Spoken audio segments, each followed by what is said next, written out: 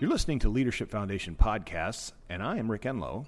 I'm here with Dave Hillis. And Dave, we are just getting ready to talk to Reed Carpenter. Yeah, Rick, we had, of course, a chance to do a Whispercast here last month where we talked about Reed Carpenter and all that he has meant and that he is the founder of the LF Network. And today we have the great privilege of talking to Reed Carpenter. So I'm looking forward to that in some very deep ways. You know, what's great about the podcasts that are sort of emerging now is that if you have the book, City as Playground, you'll be introduced to some of these histories and some of these individuals, but then to hear from them, it's so helpful to fill in the context and really, you know, get a feel for who they were. Yeah, that's exactly right. In writing about Reed, I had the distinct sense that what I could never do was capture fully who he is. And so in many ways, the podcast, listening to Reed talk about Sam and Pittsburgh and all that went into it, really is critical. And the book would be incomplete without the podcast. Yeah, that's great. Well, let's get him on the line and Let's do it. And talk to him. Wonderful. Well, it is really just a great pleasure, Reed, to welcome you to the City as Playground podcast. You know, in many ways, many of our other guests, I've needed to take some time to describe a bit of what this is about and why we're doing it. But in all ways, you in some ways are the reason for the podcast. And of course, that goes back to the book itself.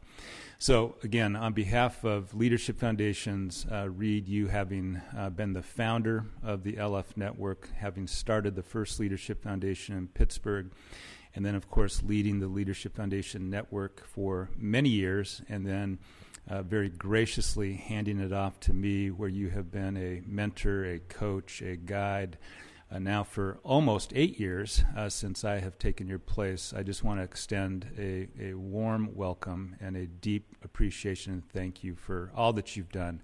And it's really an honor this morning to just talk to you really about Leadership Foundations, its history, and how we kind of got our start. And that, of course, is the first chapter in the book on Leadership Foundations, City as Playground or Battleground, what Leadership Foundations have learned for 50 years about spiritual and social renewal. So, Reed, welcome, and thank you for taking the time to talk with us. Well, thank you for having me, and thank you for your wonderful spirit of love and embrace. Well, you are welcome as well.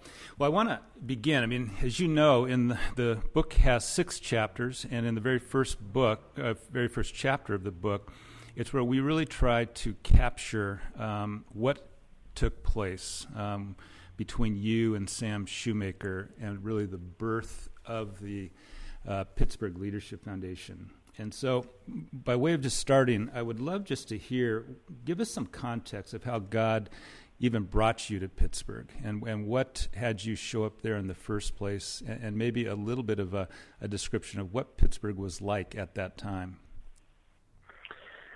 Well, you know, I began my journey in ministry in the late 50s, and I did so in the New York City environment and in Westchester County, Connecticut, Fairfield County, Connecticut, and that brought me to New York City to work with Dean Boardman and Harv Oostdijk and Bill Milliken in the early days of the urban expansion of Young Life, and that put us into gang territory, and the gang we worked with was the Young Dragons, and so kind of got my baptism of fire, and that then led us to Harlem, and at the end of that era, 2 or 3 years of I was at Fairfield University at the time in school also, which is a good Jesuit school, right? It's a very, very Jesuit school. Mm-hmm. And so I was compelled to decide to go into full-time ministry and did so in the context of Young Life.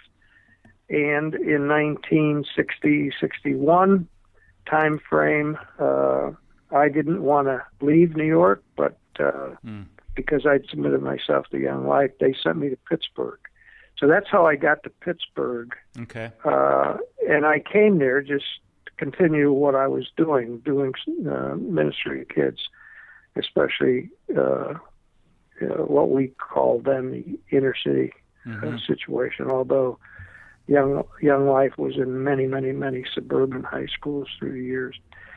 But that brought me absolutely into early contact with Sam Shoemaker. Sam was the pastor, rector of Calvary Episcopal Church in Pittsburgh at the time. He had left Calvary Church in New York and came to Pittsburgh in 1955, I think. Did you did you know of him when he was in New York? Oh yeah, okay. Because he was a pretty good friend of Jim Rayburn. Oh wow! And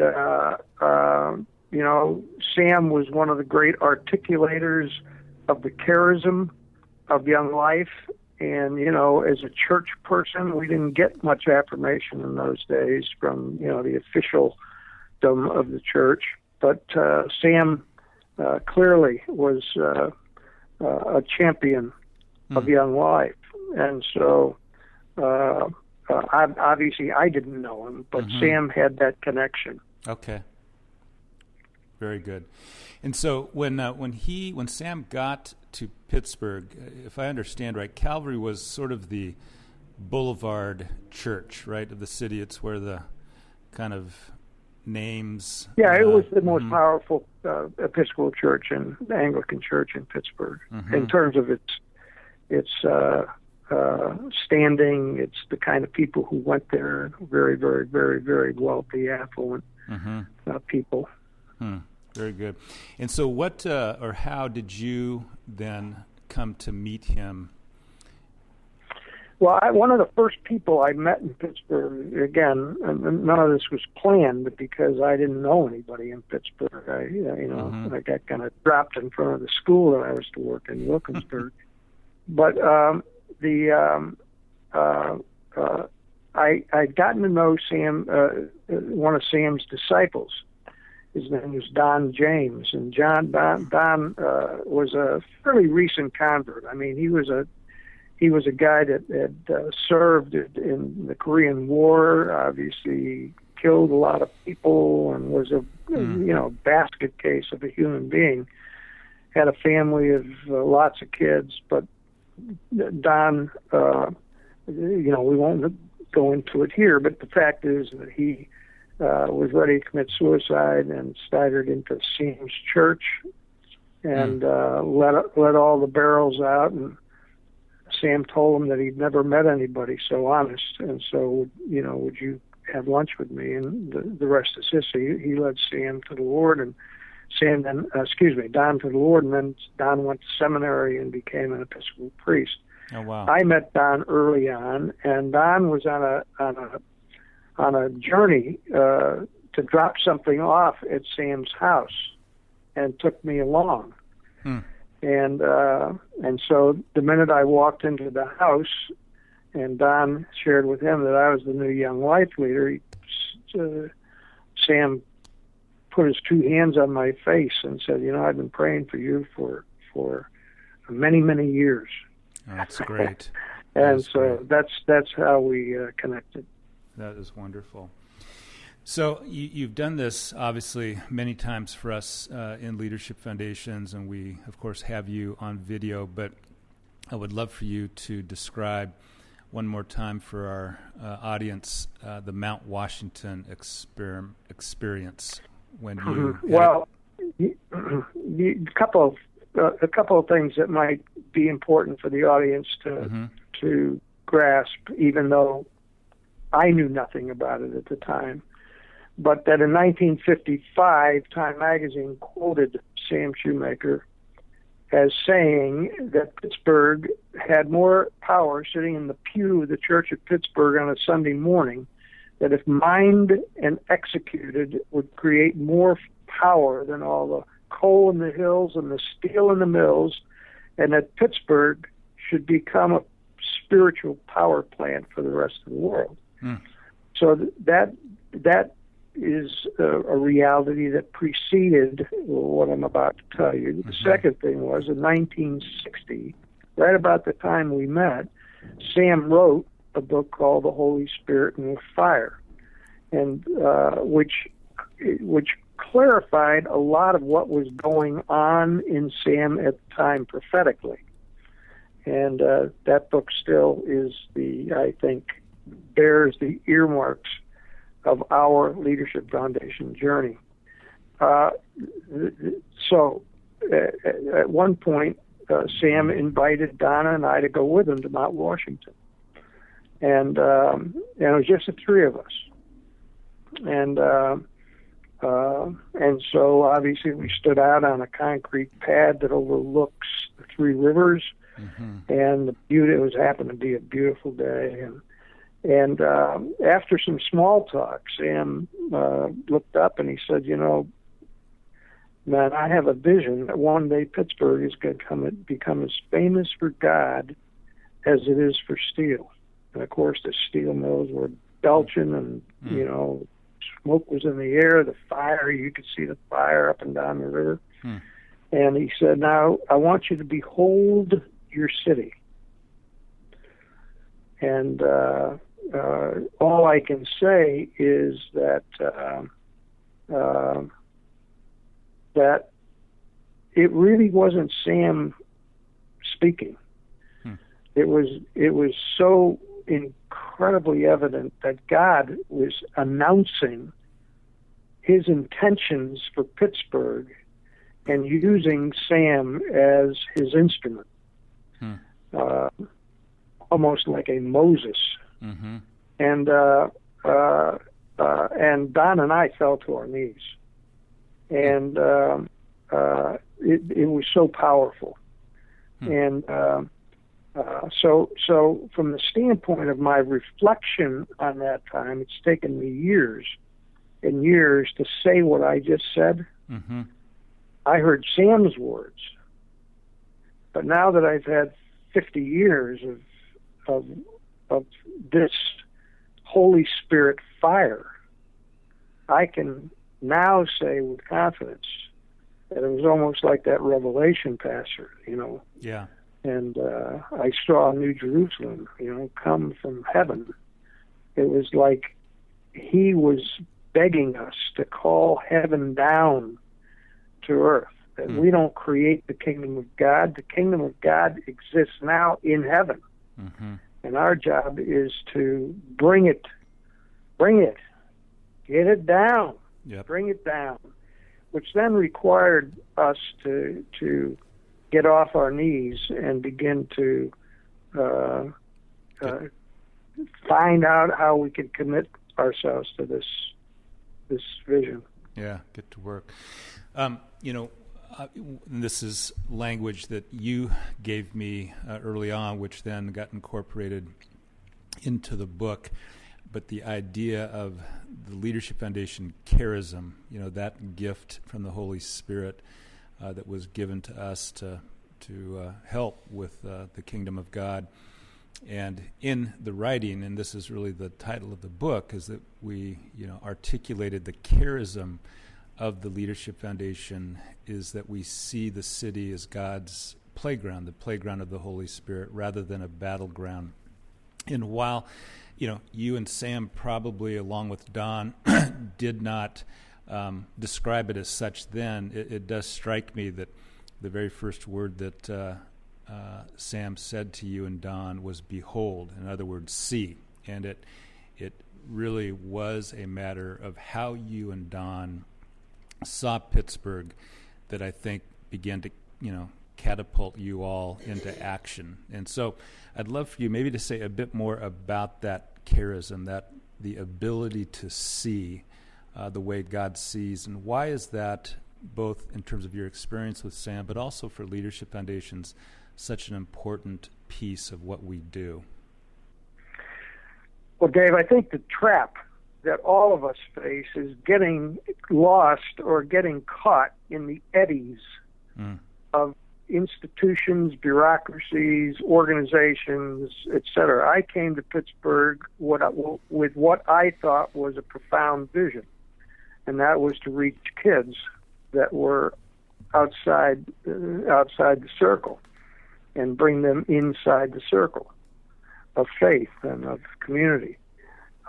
When I stood there and beheld my city, I saw instinctively and quickly, as a young man, I was only 21 years old, that my vision was so small and so pathetic in the context of beholding the whole city. I mean, I was looking at the third largest corporate city in America at the time.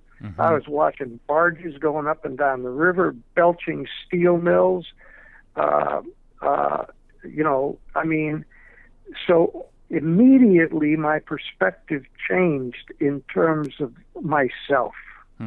I saw myself as small. I saw myself as insignificant. I saw myself as in some ways paralyzed and helpless in the light of a city that God had claimed. And what did that mean? So immediately, it caused me to reach out. I mean, one of the first things that happened, other than Don and I committing ourselves to each other, was to begin to discover who the body of Christ really was in Pittsburgh and how you mobilized the body of Christ along with people of goodwill to get at the things that God is crying about in terms of the city that we were beholding. You know, just to build on that real quick, Reed, because again, there's just so many dimensions to this. But going back to your point about one of the real obstacles and maybe even places that we get ensnared is our institutional affiliation, and that it keeps us, from connecting with others. And so you just used a phrase about connecting with people of good faith and people of goodwill. And I'm imagining that at that time, to articulate something like that must have been pretty novel. I mean, the early 60s was still the time of high denominationalism, lots of a kind of modernity sort of approach to life, which had everything to do with a system, a company.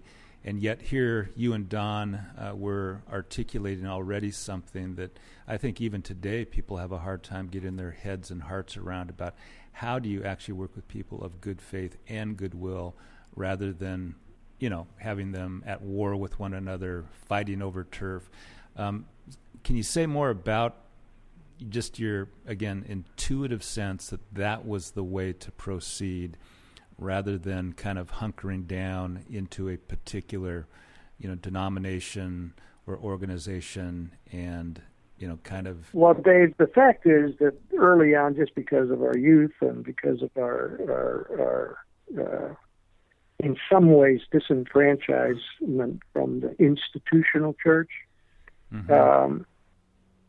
I tended not to look at that reality too closely because I had already been kind of scared off by it.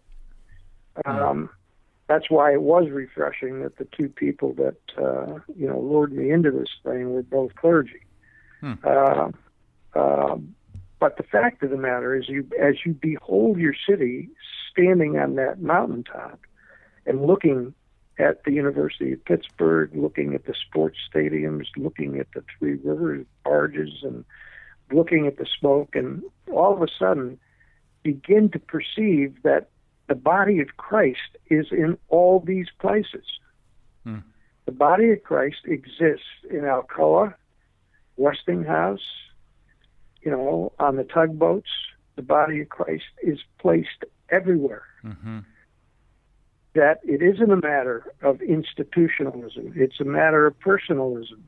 It's a matter of people having found their place in the kingdom of God in the place that they had been called. And that is what we needed to get a vision that would lure people in the areas that they already were serving to be influences for a common good. Yeah. And that's what drove many of our strategies. That's wonderfully articulated. So if you're looking at the city and you're weeping over what God is weeping about, the first thing the Pittsburgh Leadership Foundation was weeping about was the fact that my children and everybody's children were under a severe onslaught of drug abuse. And so when I woke up one morning and said, what are we doing as a city to deal with the overwhelming onslaught of substance abuse that is absolutely wrecking and ravaging our families and our community, I knew I had no answer to that. But what I did know was there were people of faith and people of goodwill who were either in recovery or had already experienced it. That a leadership foundation is uniquely, because of the way it sees and understands its own humility in terms of not having the answer, we are the perfect instrument to set a table for conversation. And so from Westinghouse and from, every sector, hospitals, psych wards, et cetera, we began to bring the community together to ask, what could we do together that we can't do if we stay in our silos? And that created one of the greatest explosions of prevention, education, advocacy, research on the issues of recovery. That's wonderful. It's wonderful. Well, given that you just did surface the Pittsburgh Leadership Foundation, we would love to get kind of behind the veil a little bit. So here you are, 1962, with Don. You have this experience with Sam on Mount Washington. The Pittsburgh Leadership Foundation was not officially formed until 1978. So maybe describe a bit of those intervening years and what actually went into the shape of that Pittsburgh Leadership Foundation that you finally formed in 1978. Don and I made a commitment to each other when we went away for 2 days to pray that we would commit ourselves to each other for the rest of our lives, and we'd commit ourselves to Pittsburgh for the rest of our lives. And that commitment basically resulted in a vision.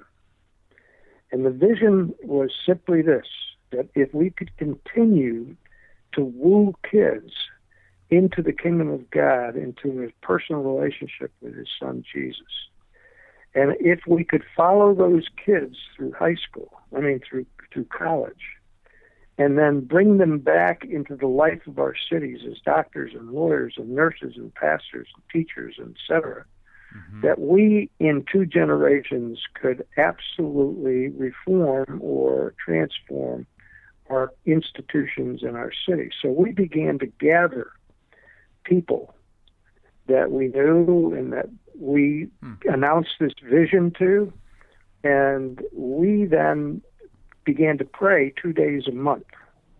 And there were, it was a group of about 30, and we happened to meet these 2 days at Dora Hillman's house, who was a very, very, very wealthy, well-known name in Pittsburgh. And the Holy Spirit would fall on us on these 2 days. I just can't even tell you. And the fact is that out of those times, because we had leadership in that group to say, we're not here just to pray, we're here to strategize. We're here to kick ass. Oh, excuse me. We're here to. You can say things like that on this podcast. We're here to get something done. We're not here just to fellowship. And so many, many, many, many, many bold ideas came out of those prayer times. Now, it happened to fall on me and Young Life as a vehicle to basically get some of this stuff done. Okay, Mm-hmm. so that's when Dora began to pour a lot of money into Young Life, because we became the housing for new ideas. We created seminaries, and we created rehabs, and we created all kinds of stuff during that era. Now, so we knew. Just real quick, Yeah, just because before Pittsburgh Leadership Foundation. Yeah, well, just because I know a little bit about Young Life, having worked for them for over a dozen years, during this time, was Young Life comfortable with all the different ministry expressions that you were producing? Well, I announced to Young Life, Dave, early on that I was never going to leave Pittsburgh, and that changes your relationship with an organization. Mm-hmm. And so, because we were very successful in doing what Young Life really was committed to do, we had more clubs and more inner city work and more this, more that, they left us alone. So, when it came to all of a sudden receiving $1 million from Dora to build a Ligonier Valley Study Center,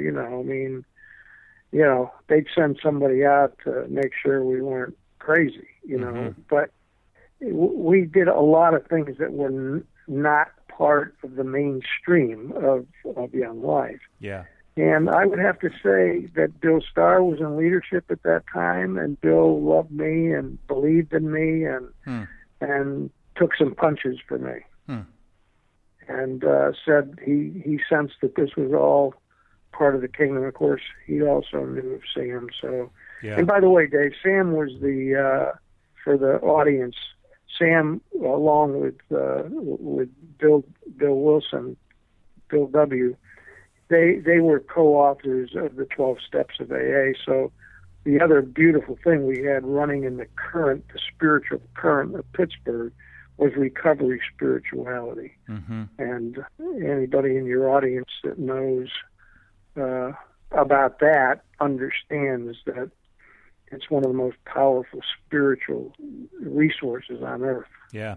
I mean, in fact, having had the privilege to talk with you, one of the things I've gathered, and I'd love to have you comment on this, is that really the spirituality that is required to do the kind of work that leadership foundations do, to be able to see your city as a playground, really emanates from this space of recovery spirituality, and that we have more to learn from, say, the AA movement than, another spirituality down the street that has a bit more of a grasping, imperialistic, triumphalistic sort of feel to it. Is that an accurate way to describe what you've in the past said about? Absolutely. Yeah. Absolutely. Well, so 1978 comes, and all of a sudden you do, probably for a whole host of reasons that we don't have time to talk about now, but you start the Pittsburgh Leadership Foundation. And I do remember, Reed, that you have talked about the idea that you never imagined it to be a global movement. It was you and a group of people committed to your city. But say a bit about how it began to leap outside of the city confines of Pittsburgh, and other cities began to show up, and you began to talk, and ultimately this, of course, began to shape the LF network as we know it today. But how did all of that happen from your perspective? I'll say a word about that in a minute. But before I do, I just want to re-clarify the fact that we never set out to create the Pittsburgh Leadership Foundation. We were in our prayer time, our 2-day-a-month prayer time. We were all pretty exhausted, for crying all night. We'd just gotten through the 60s, and now we're into the 70s. I mean, you're talking about a Holocaust. And so we were spent. I was especially spent. My marriage wasn't working, and oh my gosh. So I was on my last legs, and things were not going well for me in Young Life. It finally caught up with me that because I was in charge of probably the largest inner city ministry in the country, and it required unbelievable amounts of dollars, and we had all kinds of ex-Black Panthers on our staff, and you had to make sure they got paid, or else you'd be going home to glory. But the fact is that I was exhausted, and in this prayer time, all of a sudden, a guy by the name of Jim Lucky interrupted the prayer, and he said, "I just heard from the Lord." And he then said that I needed to leave Young Life, and I needed to lead this movement, whatever the heck it was. That no longer could we operate with a bunch of organizational leaders or pastors and so forth. We needed somebody set apart. And so I was chosen by the group. I think that's really important to note. Yeah. And when we began to huddle around that and came up, that's another subject, but it was not easy to even articulate the name Pittsburgh Leadership Foundation. We did that deliberately, very thoughtfully, very prayerfully, and so in 1978, that was great. We brought Lilly Endowment into Pittsburgh to consult with us as we moved forward, and it was an interesting. Very interesting meeting with this founding board and so forth. And the person who we brought in, I can't remember his name right now, but at any rate, he was in charge of the religion department. And he looked at the group and he said, what do you have in mind? We gave him the history and everything.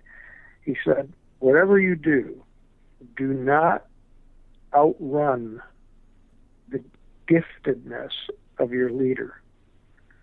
If you're gonna put Reed in this spot, make sure you exercise the gifts of the Holy Spirit that God gave Reed. Don't be taking on stuff that cause you to outrun your coverage.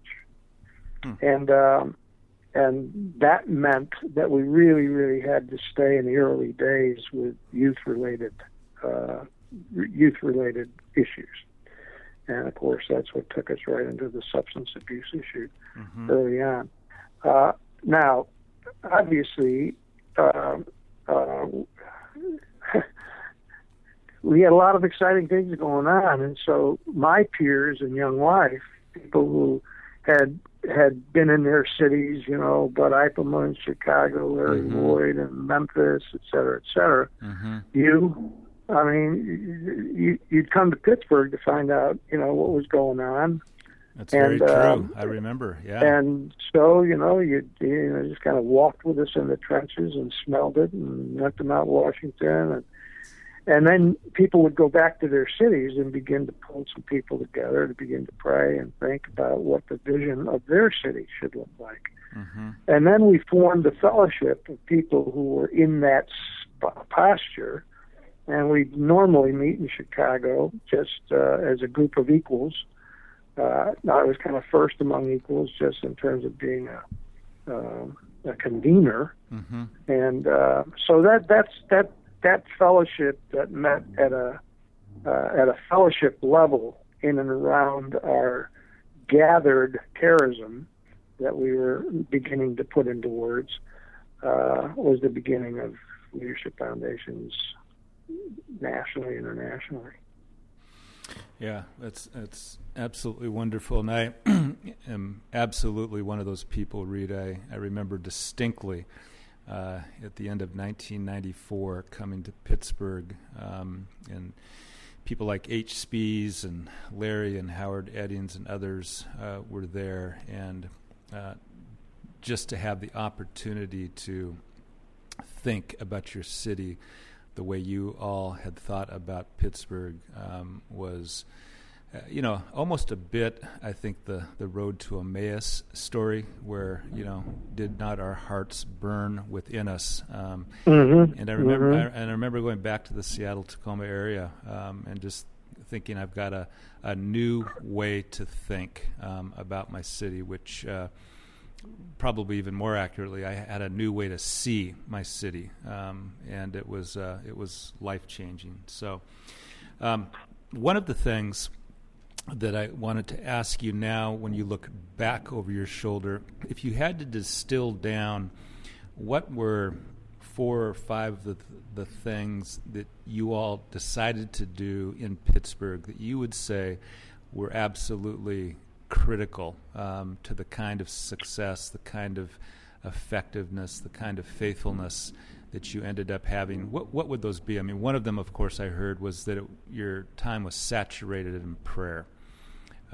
What might be some other things that you would make mention of that were key?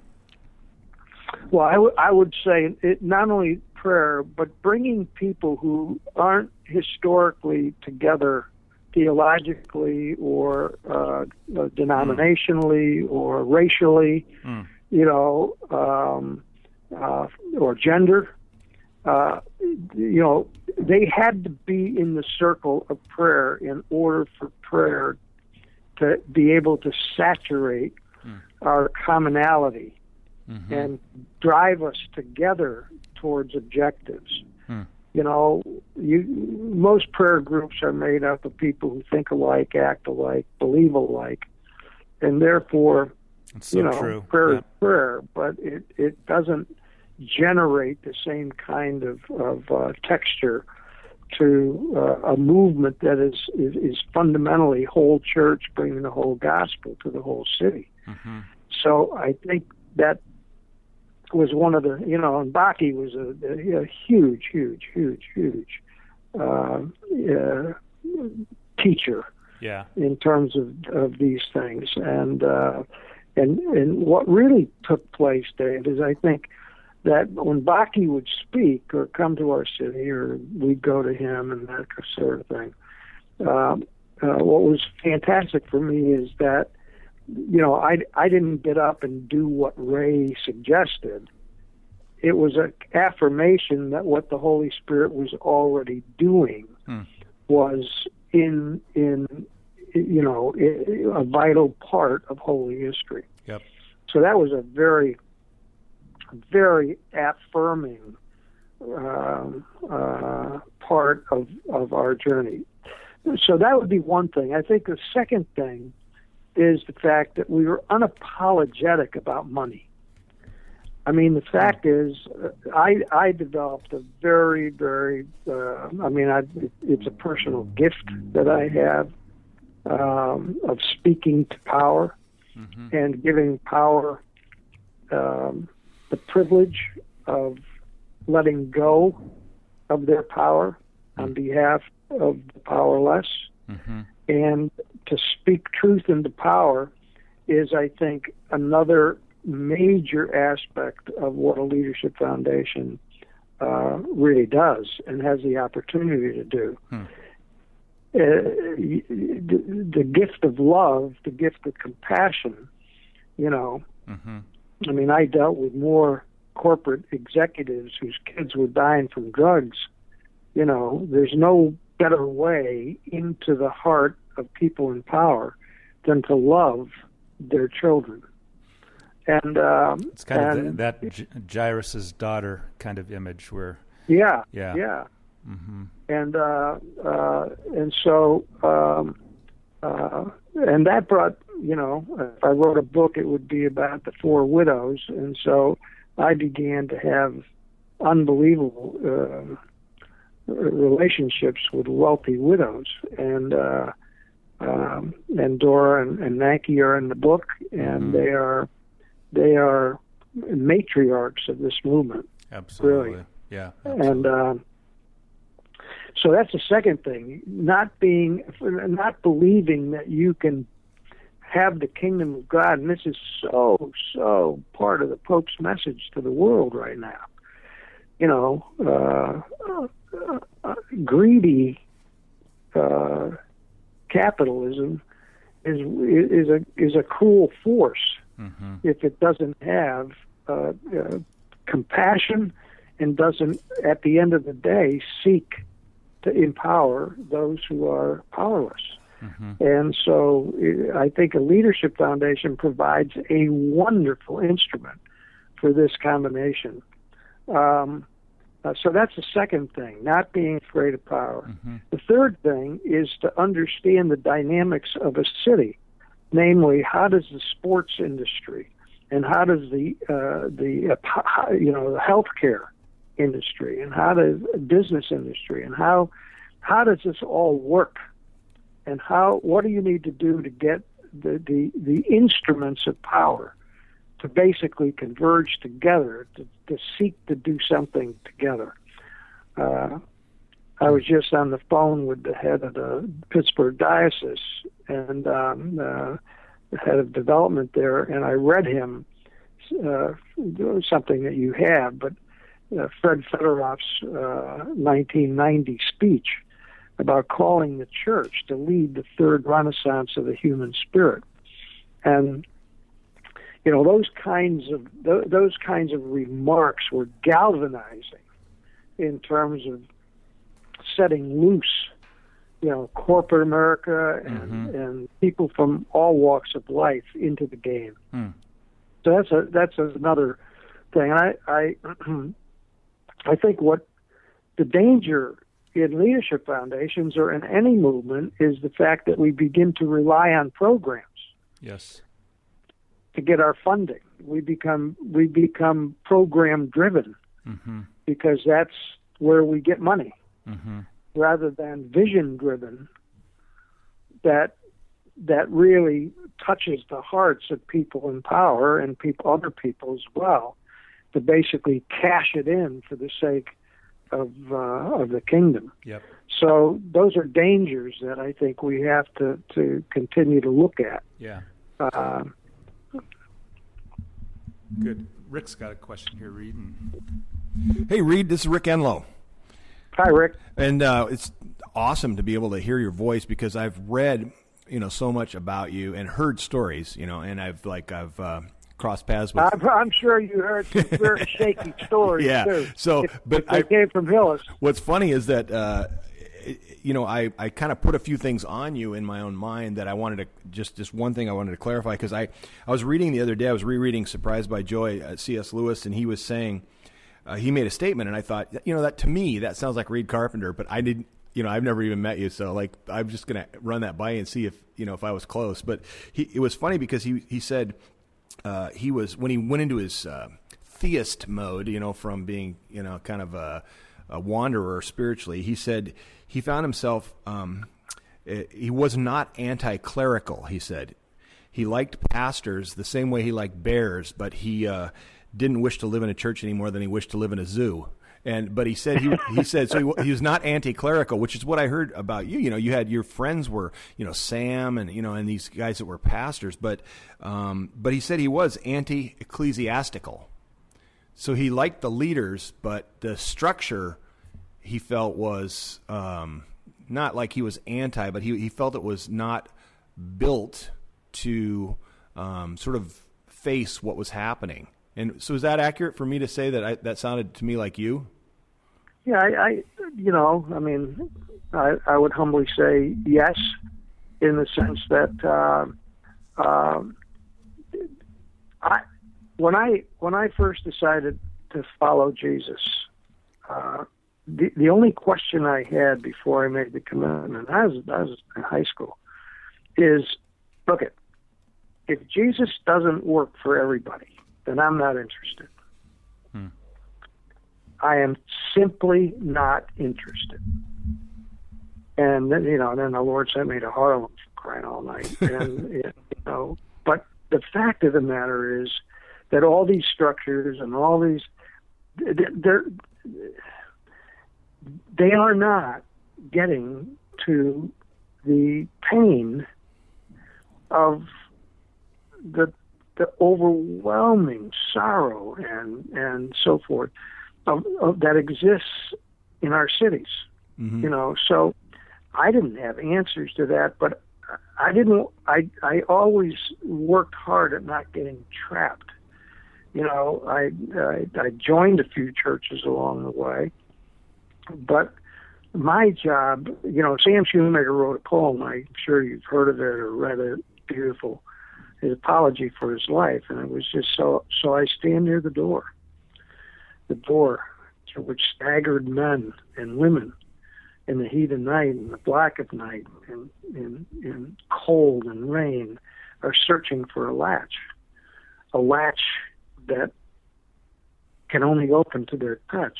But unless I stand near the door and lead that hand to that latch, well, that's the apology that I would have for my life. I think that I want to stay as close.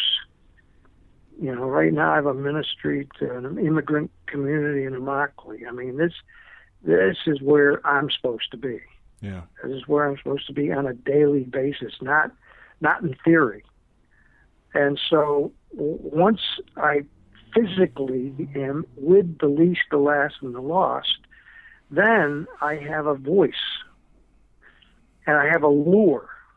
I have a compelling calling that I can say to my brothers and sisters, whether they be pastors or whether they be, bears, or whether they be, Yeah.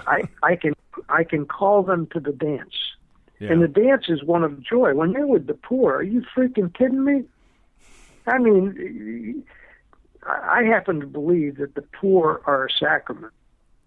I think the church teaches that. Mm-hmm. That when you touch the poor, you're touching Jesus. Yeah. And it's not about helping them. Hopefully you do, but it's about being there and experiencing Jesus. So I just think that in terms of joy, in terms of our capacity to dance with others, there's no better place to dance than in jails and hospitals and nursing homes and places where people are in so vulnerable. Yeah. So that would all it does is shed light on your statement. It doesn't, Well, no, it also goes to show that Hillis isn't screwing it up that much. So I did get the idea. So thanks, Reed. Yeah. Reed, we've got just a little bit more time here. And I want to just follow up because I was, again, having had the privilege to be with you all these years and thinking about the question I asked about what were some of those fundamental kind of building blocks. One of them, which you just beautifully talked about, of course, was how you tether yourself to the poor. And I think, as I've had a chance to watch leadership foundations that have been effective, it's certainly speaking truth to power, as you described, but doing so, from this proximity of being embedded with the poor. A couple other things, too, that I've listened to through the years.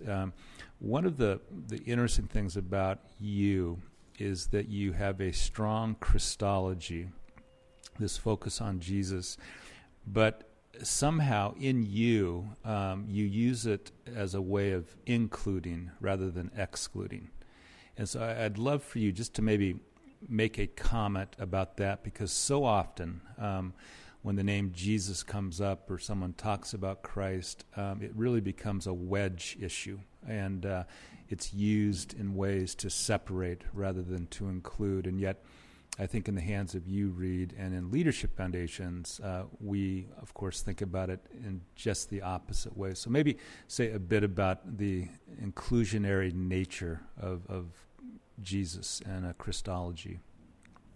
Well, one of the great, great, great gifts the Holy Spirit has given me is an unbelievable love for and understanding of Jesus and his incredible, incredible humanity. And not only that, but his incarnational his capacity to get to where people are. I mean, that's what you love about reading the Gospels. That's what you love about, and I've given a lot of talks over the last few years about standing in the footsteps of one of the disciples who's been called. Mm-hmm. Just simply asking the question, as Jesus said, come and see. Come and see. Come and see. Mm-hmm. Get off your butt and come and see. Follow me. And what did they see when they followed him? I mean, are you kidding me? Mm-hmm. It was the most exciting journey. And the fact is, was he inclusive? I mean, mm-hmm. So that's what I love about Jesus. I mean, when you get there to where Jesus is and is going, you've got there's no other reason to be there but to love who you're with. Mm-hmm. Right? Yep, absolutely. I mean, what else is there? Why would you follow Jesus if all he did was divide and conquer? Yep, exactly. And so, I mean, I just think that love has got to be not only the motive, it's got to be the means, and it's got to be the end of all things in the name of Jesus. Mm-hmm. Don't use Jesus' name if you're going to divide and if you're going to cast out on basis of ideology or traditions and so forth. I mean, yep. I want to be like Jesus. Yeah, absolutely.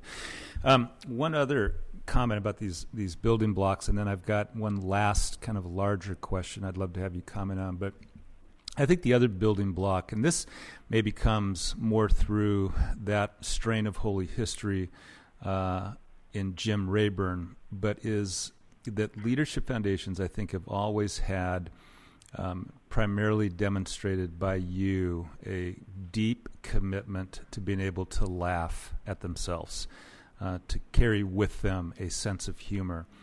And, that isn't just a throwaway line, right? At the end of the day, that's actually a orientation, having humor about oneself, about, in some ways, some of the problems that we face, even though they can be overwhelming. Maybe say just a bit about the importance of humor in the kind of work that Leadership Foundations has been called to. Well, I think Rick said it well. C.S. Lewis is surprised by joy. I mean, we all get joy in many different ways, but a joyful person is a person who does not take themselves too seriously, mm-hmm. nor do they believe that they're the reason for anything. that they are in a constant spirit of surprise. And it just so happens, Dave, that our history in Young Life is just absolutely laden with some of the absolute funniest, humorous people and situations that, whether it's my time at Moody Bible, we all we do is laugh. Because, we got stories to tell. Right. And basically, the joy and the laughter, I think my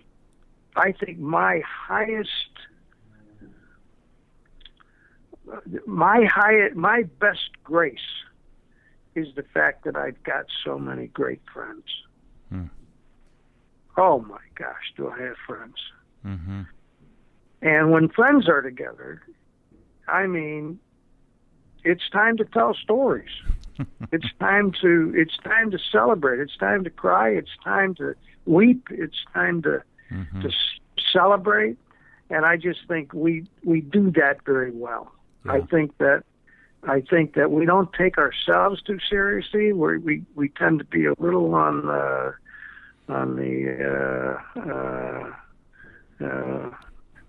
we're a little vulgar at times, we're not always holy, but on the other hand, we know how to laugh, and we know how to cheer one another up and make sure that no one thinks they're better than the other. Yeah. And humor is such an important ingredient in that. Yeah. And I happen to be funny. Well, that settles that. That settles that. Yeah. We're up against our time, but one last question, and this, of course, I think is probably worthy of another podcast at some point, but one of the things that you've described really relentlessly for all the years I've known you, and of course all the years that preceded that, is that Leadership Foundations, at least in part, exists to help answer the high priestly prayer of Jesus in John 17, that we all might be one.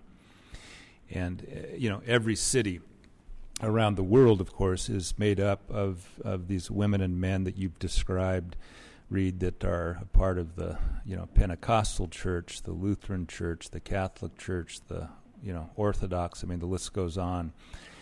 But how often that very group, which is supposed to be one so that it can demonstrate the love of God so that others might know God, are at war with one another. And so one of the particular things the Leadership Foundation does, of course, is it sort of gets into that space and creates the kind of table you described earlier of people who not only don't know each other, but in many ways have maybe been at war with one another. And I'm thinking about this now in some probably even deeper ways, Reed, because of our current Pope, Francis, and what it seems to me in the midst of his many, many gifts, he has an extraordinary ability to actually live into what, Pope means, which is bridge builder. So say a bit about, LF's work with regard to helping heal the broken and battered body of Christ, and maybe in some ways, because of your own commitment to the Catholic Church, how Pope Francis is helping you maybe understand that vision you've had for many, many years, even in fuller and deeper and richer ways. Well, that does demand, because what you've just articulated at age 76, and the fact that God has given me good health and given me a platform and given me grace, and this is the burden of my heart. Mm-hmm. And I believe that, John Paul and the great, and I think that this business about the work of the Holy Spirit in the third millennium is really, really about the unfinished work of Christ. Mm. The unfinished work of Jesus Christ is the answer to that prayer. And the fact is that if I were making a speech to the present cast of Leadership Foundation presidents and team, this would be the theme. Mm-hmm. And because I sometimes question whether we're so busy doing programs and that sort of thing that our own relationships with the various people in the body of Christ in a given place, we spend very little time in nurturing those relationships. I think mm-hmm. a lot of us are formed in a context where we're afraid of people that we don't know or we're afraid of people who don't believe like we do. Yeah, that's correct. And fundamentally stay away. We don't love them into life. We don't go and cheerlead even those we disagree with. So that'd be a major admonition that I would give to the present folk in our movement, because I don't see too much of it going on, right. Of any substance. So I think you're absolutely right that this is, and the beautiful thing is the best possible place, and that was the Pope's message today. The best possible place to do that is in cities. Mm-hmm. This is where people are going. This is where you got language groups. This is where every nation in the world now exists, in cities. And what better place to bring the tribes together under the power and the beauty and the love and the reconciling grace of Christ in the city. Mm-hmm. Even people who aren't of our faith can agree that homeless people should not be homeless. They can agree that 14-year-old girl shouldn't be having kids. There's so many things we can all agree on. Yeah.